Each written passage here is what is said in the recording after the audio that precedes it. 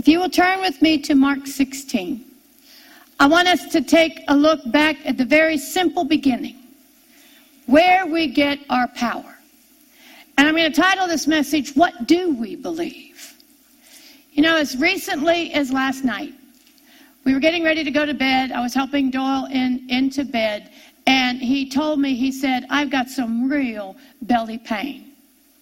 And I was going to go to bed myself, and I sat down for a minute, and I realized Doyle was in pain, and Kathie wasn't going to go to sleep. Kathie needed to help Doyle pray. We did. We prayed together. It's amazing, the power of God. It is amazing. I watched within just a couple of minutes. I watched things change. His shape changed, and the pain went away. That's what we want. That's why we become Christians. We want to see the power of God. We want to see the same miracles that Jesus did on the earth when he walked here as a man. We want to see those miracles. All the time that I grew up in church, and I went to denominational churches, I went to a charismatic church, I didn't see many miracles. I was always looking for one. I wanted to see God work. And you know who I wanted to see God work with more than anybody else? Me. I wanted to know there really was a God. I wanted to really know that he was for me. I wanted to really know that he'd do something for me. Because I didn't see that. I felt like I was never enough. That there's just something about me that I was just never enough. That God was going to do something with me. You know what? That is an absolute lie of the devil. And we're going to begin at the beginning. Go with me to Mark 16. Right. What do we believe? I met a woman outside of a laundromat one day. God told me to give that woman some money. I got out of my car. I had the money with me. I handed it to her. And she was obviously just thrilled because she needed it. And she looked at me and she said, you know what? I'm a believer. I said, well, amen. I said, what do you believe? You know, I caught her off guard. She didn't know how to answer that question. I said, what do you believe? And she looked at me and she said, well, Jesus in the Bible.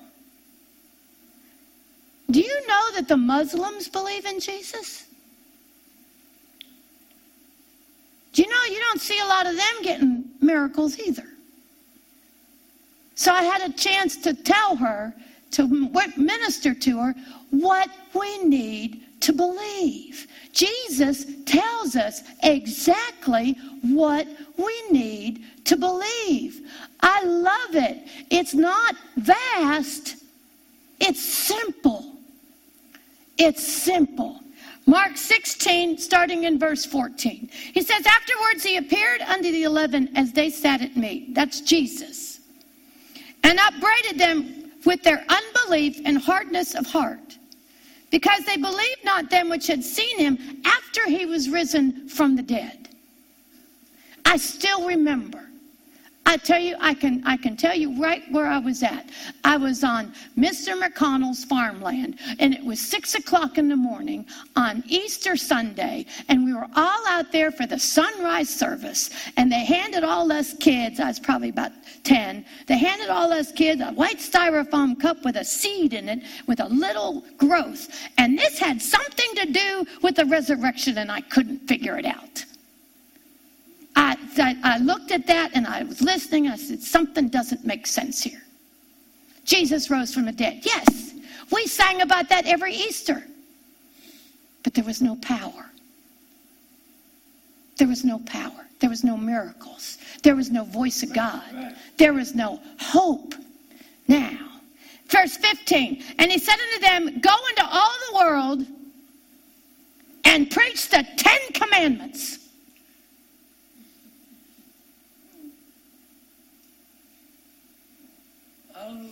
No, you don't have the wrong Bible. It doesn't say that, does it? Jesus doesn't say that. He doesn't say, go into all the world and preach the law. He doesn't say that. Our Messiah, right after he stepped out of the grave, what does he say? He said, go into all the world and preach the gospel. Preach the gospel. Not the 10 Commandments, not the law, not the Old Testament. Preach the gospel. The gospel. And he said, and go into all the world and preach the gospel to every creature.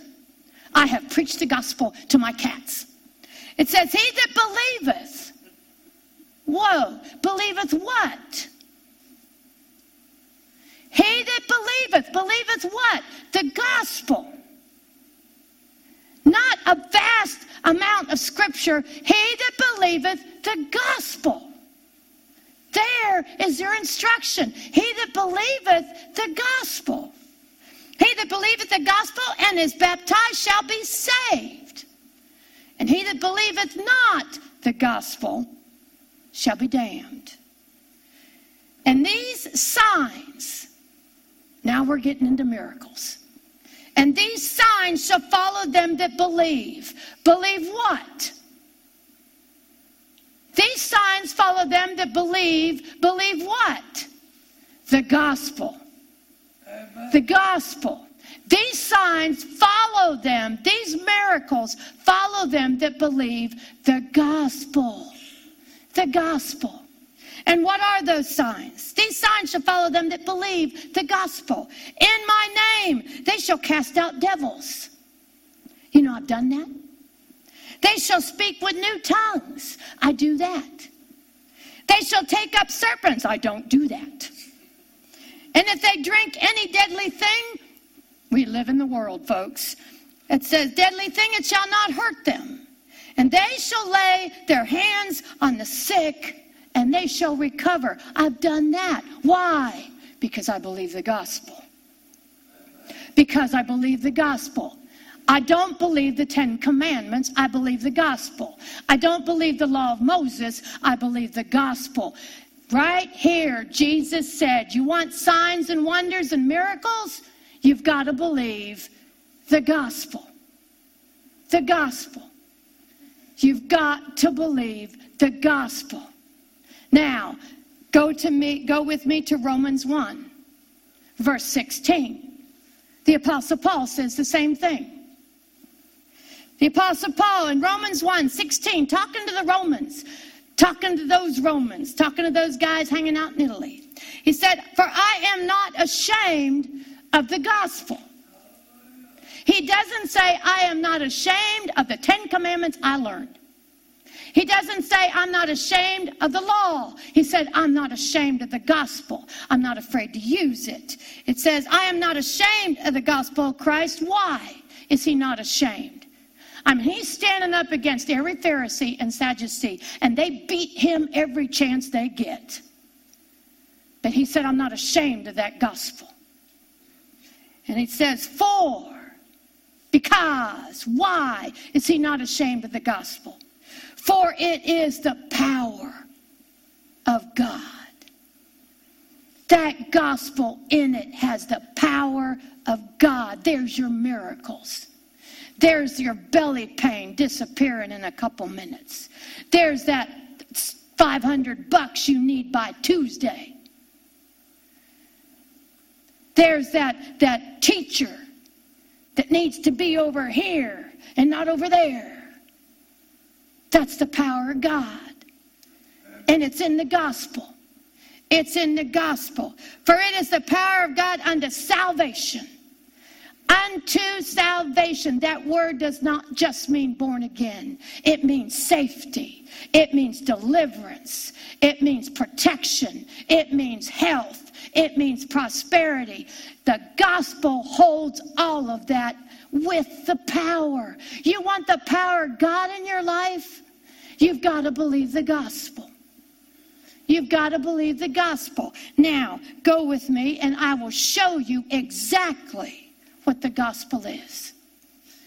Oh, if I remember the first time the light went on and God showed me, it's not all of this that I tell you what, I went to Sunday school. I was an acolyte. And the only way you could be an acolyte was you had to memorize scripture.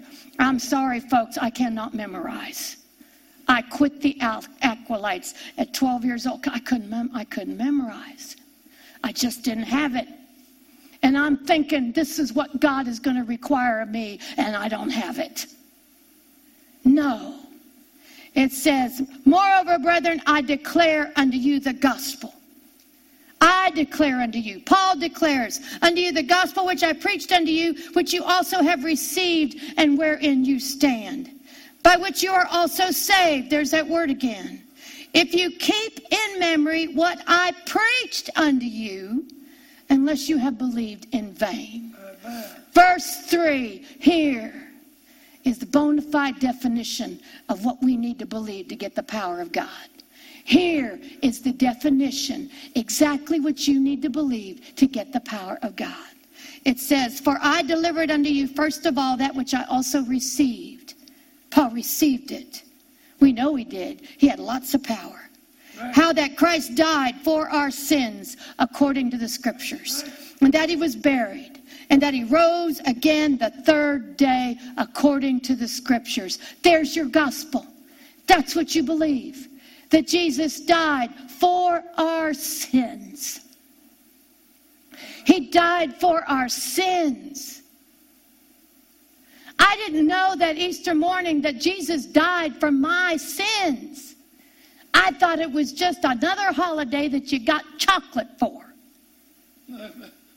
I didn't know Jesus died for my sins. That is the gospel. And he was buried with my sins. And he rose up without my sins. He died and he was buried and he rose again. There is no gravestone for Jesus. There is no tomb with a body in it. Jesus is alive. He was raised from the dead. He is alive forevermore. He's in this room right now, alive. Why? Because he overcame death. He overcame death. He came out of the grave and death couldn't hold him. The Father raised him from the dead and death couldn't hold him. And you know what? That was my sins he was paying for. That was your sins you were paying for. And you say, well, what is the big deal about forgiveness of sins? I want you to go to one more verse and then I'll finish. Jeremiah 5:25. And this is God, Jehovah, speaking. He said, your iniquities have turned away these things. And it says, and your sins have withholden good things from you. Now, I want you to consider this verse. Your sins have withholden good things from you. You see that verse? God's not withholding it. God's not withholding your good things. God's not withholding your good things. God wants to bless you. I mean, he created you. He loves you. God is love. He is not the one withholding the good things for you. He is not withholding a good job for you. He is not withholding your money from you. Unless you are full of covetousness, then he just loves you enough not to give it to you. He is not withholding your healing from you. He is not withholding your healing from you. He is not withholding the good things from you. Children, homes, love, prosperity, health, safety. The Father's not withholding those from you. What's withholding them? Our sins. Our sins. But you know what that gospel does? It gets rid of the sin. That gospel that Jesus died for your sins, that he was buried, that he rose again, gets rid of your sins. And when your sins are getting rid of, here comes the blessings from a loving Father. That is what we have to believe. We believe the gospel, the death, burial, and resurrection of the Lord Jesus. That's what we believe, the death, burial, and resurrection of Jesus. That's where the power is. And tonight, I'm going to go over how you believe it. Amen? Right now, I want to ask if there's anybody watching, because this will go on YouTube, and we have a lot of people watching on YouTube. If there's anybody that needs born again, that needs Jesus in their heart, if there is anybody listening to me right now that you need Jesus in your heart, you know, Jesus said you must be born again. You must be. And we got a world that is spinning down into a flame.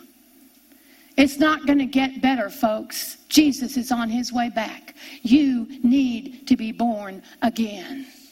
I love it. Somebody put up on my Facebook. They said it's not going to.